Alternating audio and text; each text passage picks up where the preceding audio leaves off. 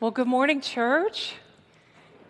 I'm so delighted and honored to be sharing God's word with you this morning. We're going to be looking at Jesus' prayer in John 17, his magnificent prayer. You may know it as the high priestly prayer.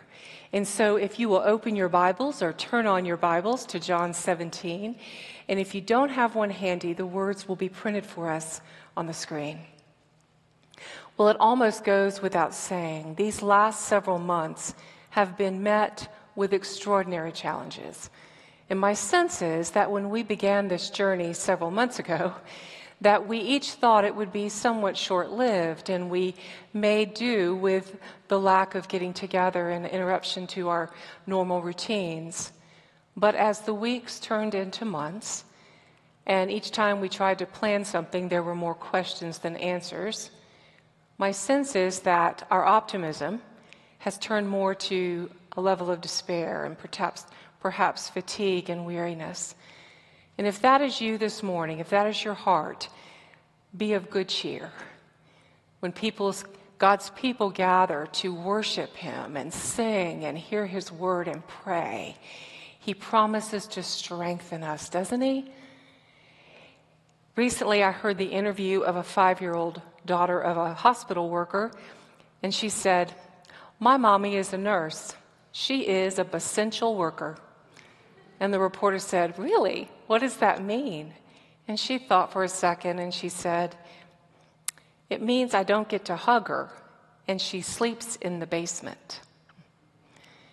As if the ripple effects of the COVID concerns weren't enough, the stresses and strains of a global pandemic have exposed the fractures that lie just beneath our culture's surface. Racial violence and tension, domestic and child abuse, unemployment and homelessness are all on the rise. One high school valedictorian addressed his fellow students at graduation and said, "It seems just as we were stepping out, our world is falling apart." Hindsight will literally be 2020. Historians will write about this year, and it will be 2020. But for now, we're in the middle of what feels like uncharted territory. If we ever needed a compass and the words of our unfailing Savior, it's now. Don't you agree? So as we prepare to engage with Him in His word, will you pray with me? Oh, gracious Father, we thank you for your word. And we know that these words were written by your Holy Spirit and that only you can use them to transform us, to change us from the inside out. Now more than ever, we long to hear from you. Be with us, be gracious in our seeking as we open your word as a church family. It's in your precious name we pray. Amen. As we begin, it's helpful to remember the context of Jesus' prayer that we're about to read. Jesus is gathered with his disciples, and it's the night of Passover, the night before his death, and the air is thick with tension. You could say that there are more questions than answers.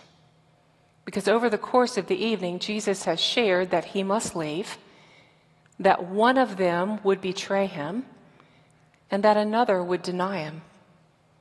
And it's as if with every bit of news he shares, they realize things are going to get worse before they're better. And then he says these words, "In this world there will be trouble, but be of good cheer, for I have overcome the world." And then our passage begins. After Jesus said this, he looked toward heaven and prayed, "Father, the hour has come. Glorify your Son, that your Son may glorify you. For you granted him authority over all people, that he might give eternal life to all those you have given him. Now this is eternal life, that they know you, the only true God, and Jesus Christ, whom you have sent. I have brought you glory on earth by finishing the work you gave me to do. And now, Father, glorify me in your presence with the glory I had with you before the world began. Now, this is the first time in John's gospel that Jesus has said the hour has come. It's the first time that he's looked at his watch, so to speak. Back in chapter 2, to his mother, he said, my time is not yet here.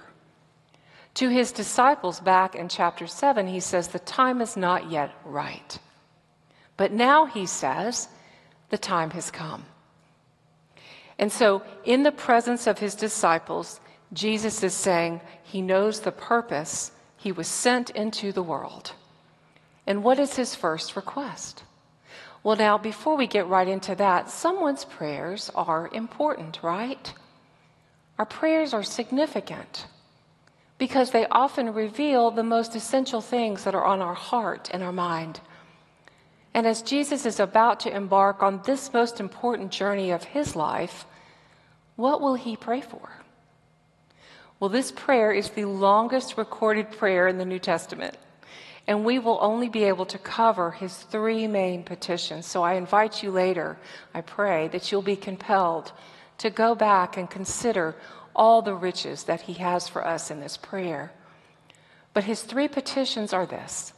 First, he prays for himself, as we've just heard. Secondly, he prays for his disciples. And finally, he prays for those who will believe their message. And so in this first petition, the first thing Jesus prays for is that the Father would glorify the Son, so that the Son may glorify the Father.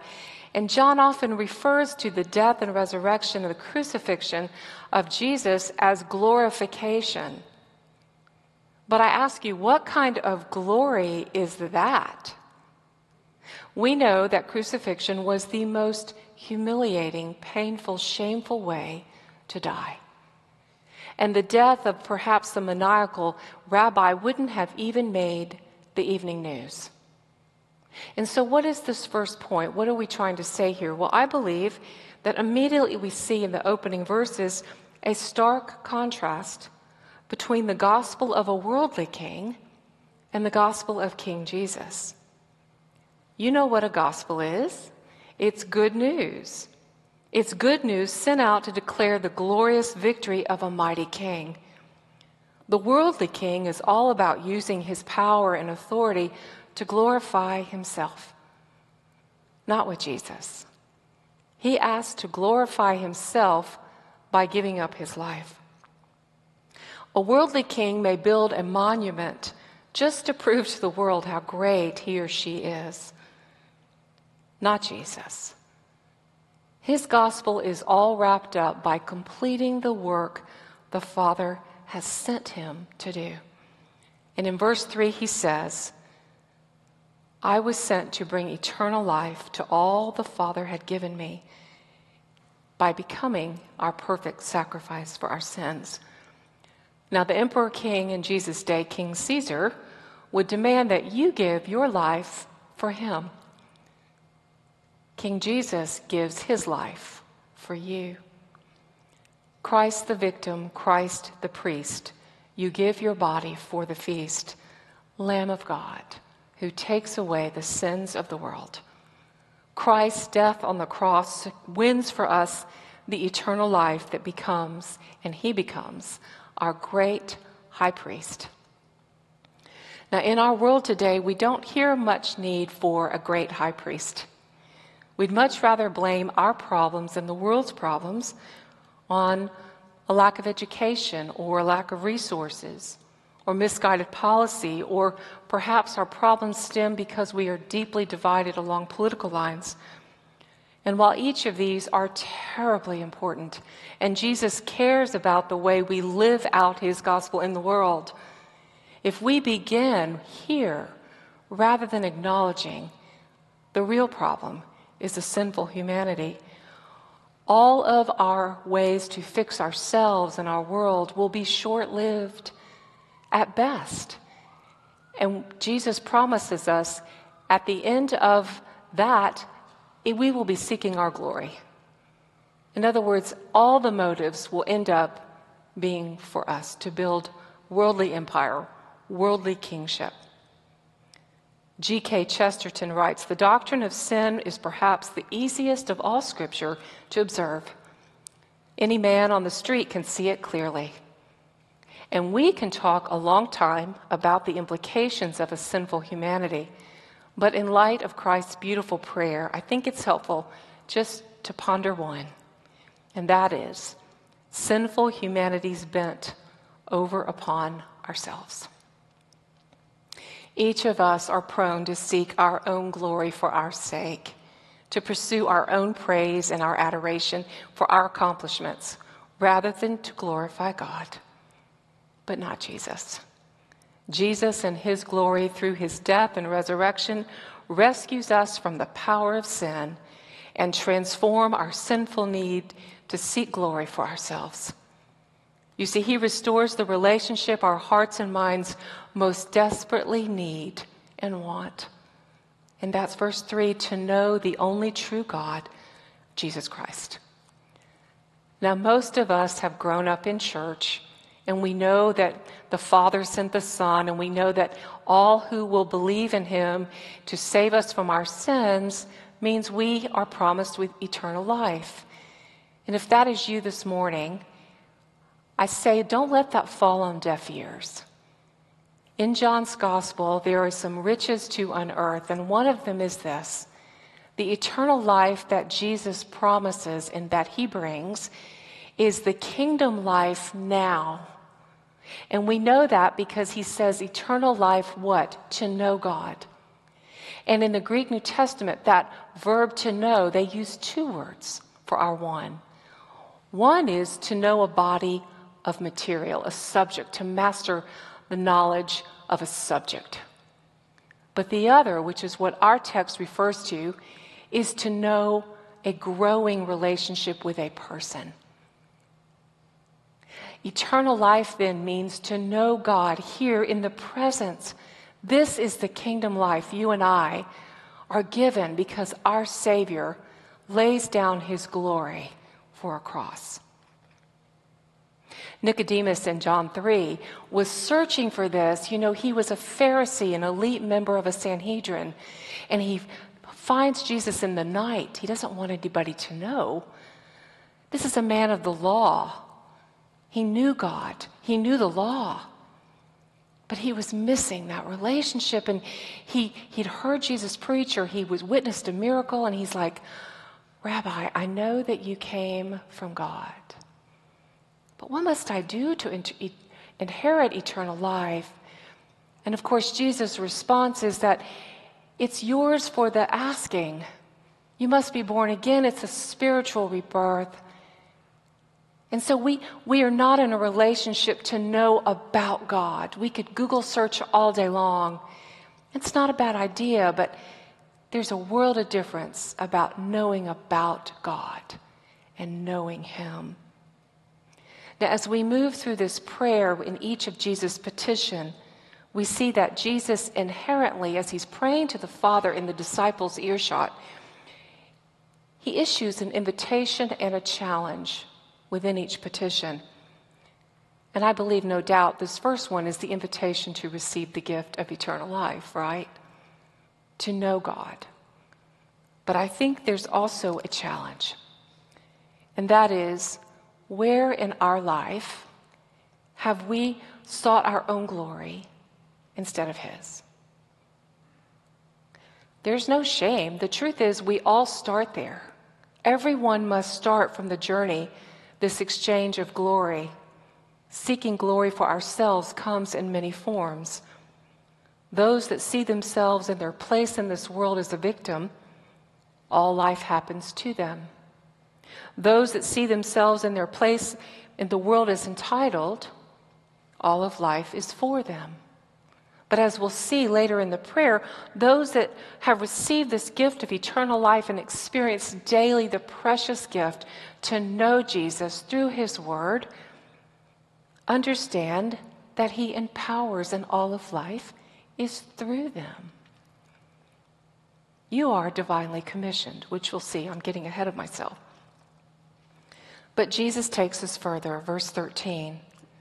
He says now, after praying for himself, he begins to pray for his disciples, John 13. I'm coming to you now, but I say these things in the presence. I'm coming to you now, but I say these things while I am still in the world, so that they may have the full measure of my joy within them. I have given them your word, and the world has hated them, for they are not of the world, any more than I am of the world. Now my prayer is not that you take them out of the world, but that you protect them from the evil one. They are not of the world, even as I am not of it. Sanctify them by your truth. Your word is truth. As you sent me into the world, I have sent them into the world. For them I sanctify myself, that they too may be truly sanctified. Now that's a very rich and action-packed prayer. But the main idea is this. As Jesus was sent by the Father into the world, he sends his followers. And those who follow Jesus understand that when they go into the world, they are to have the word. They are to be living sent. Well, what does living sent look like? Well, as we interact with people in our lives, family and friends, our neighbors and coworkers, those whom we will meet, as we embody Christ's teaching and point to him, as a result, those around us will experience a little of what it's like to live in the kingdom right now, because the light of Christ shines in you. But immediately, Jesus presents a problem and a big tension. The problem comes in 14. What is it? He says that when we are sent into the world and we take the word into the world, that we bring our light into darkness and we live by kingdom values, and the world will take notice and some will hate us for it. And so then what does Jesus say? Well, then that's okay, don't go. No. Verse 15, he says, well, then my prayer is not that you take them out of the world, Father, but that you protect them from the evil one. Christian, Jesus intercedes for you. Your great high priest prays for your protection as you are sent into the world with the word.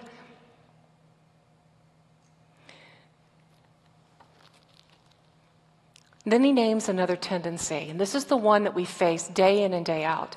In fact, if we don't face it, we probably need to check in with him about that, and that's in verse 16. He says, there are two camps to fall on as you are sent into the world with my word. And I want you to avoid this. One camp is to become so cozy and so assimilated and perhaps worship the blessings that I've given you in this life more than me, the giver of those blessings, that you lose your influence. The other camp is to be so isolated that you really have no cultural influence. You have no relationships with people who don't believe in me. And Jesus says you are to be in the world and not of the world. Do you find that hard? I do. Daily, right? But in this passage, Jesus answers both of those issues by saying he prays for us. In Luke's gospel, as Jesus prepares Simon Peter for the mission that he will have ahead of him, he says, Simon, Simon, Satan has asked to sift you as wheat, but I have prayed for you, that your faith may not fail. And when you have turned back, strengthen your brothers.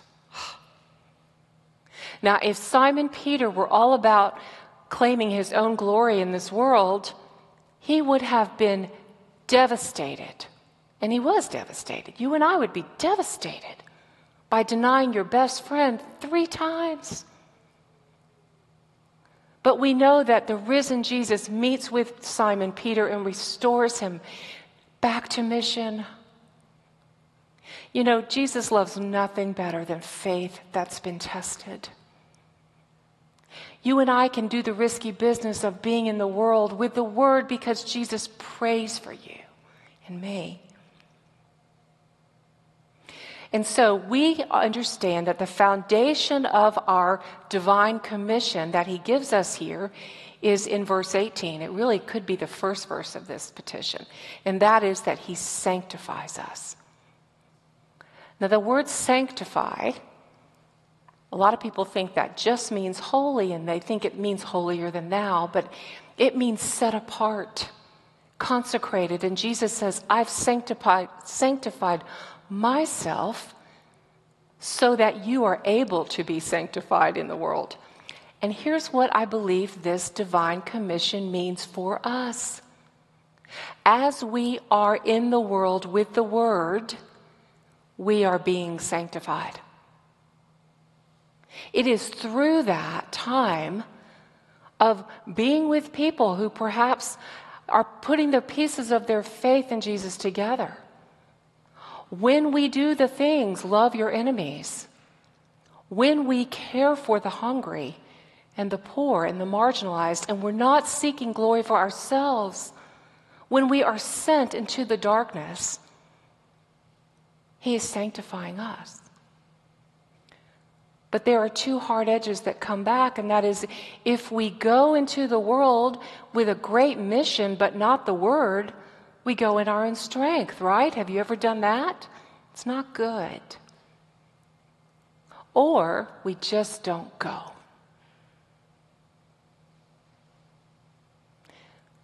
Sometimes we like to talk about the eternal life that we've received to know God with company that thinks just like us.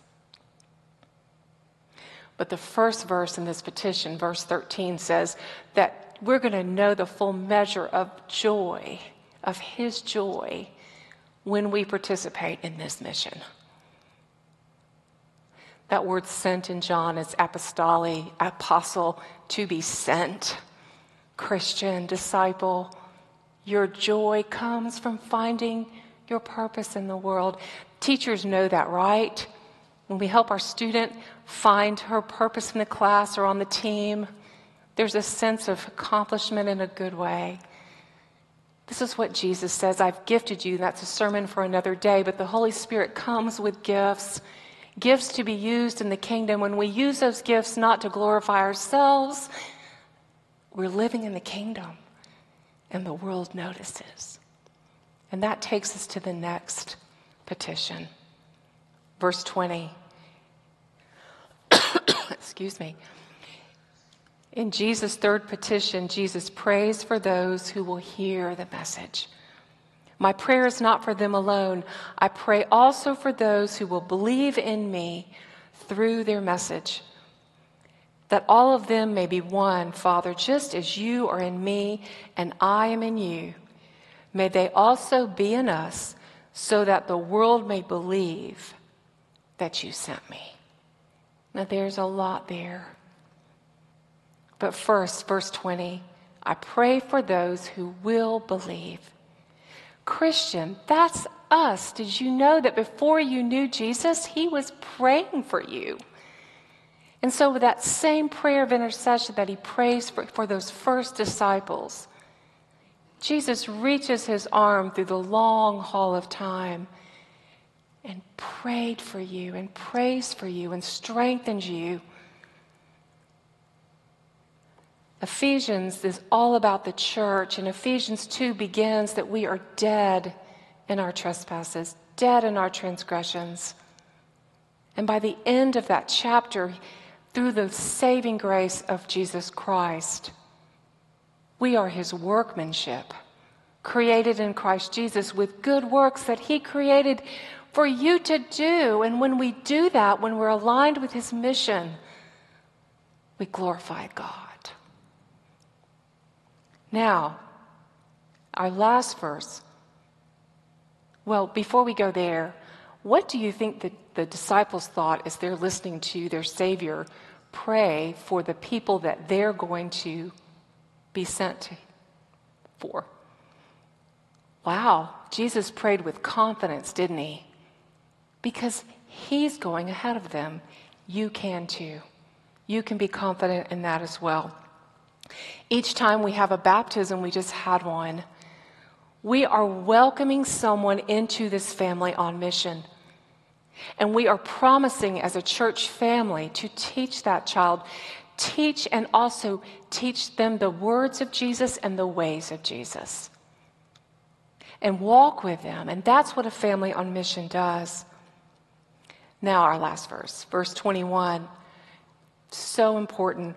In what does our unity rest? I think we get this awfully wrong sometimes. We get this very confused, but if we just looked at this passage alone, he answers us, our unity rests in the finished work of Jesus Christ, those first few verses, and the divine commission to which he's called us. That's what we are to be unified about. How will the world know that Jesus is the Son of God?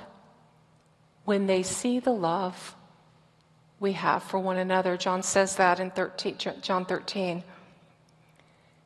Tim Keller, Presbyterian minister and author, writes, "The real secret of our fruitful and effective mission in the world is the quality of our community. Just as the single most formative experience in our lives is membership in a nuclear family, so the main way we grow in grace and holiness is through deep involvement in the family of God." That's us.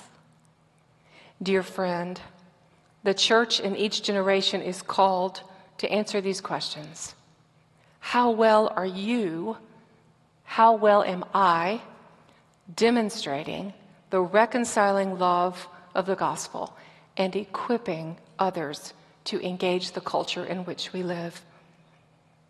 In this prayer, within each petition, Jesus gives us an invitation and a challenge.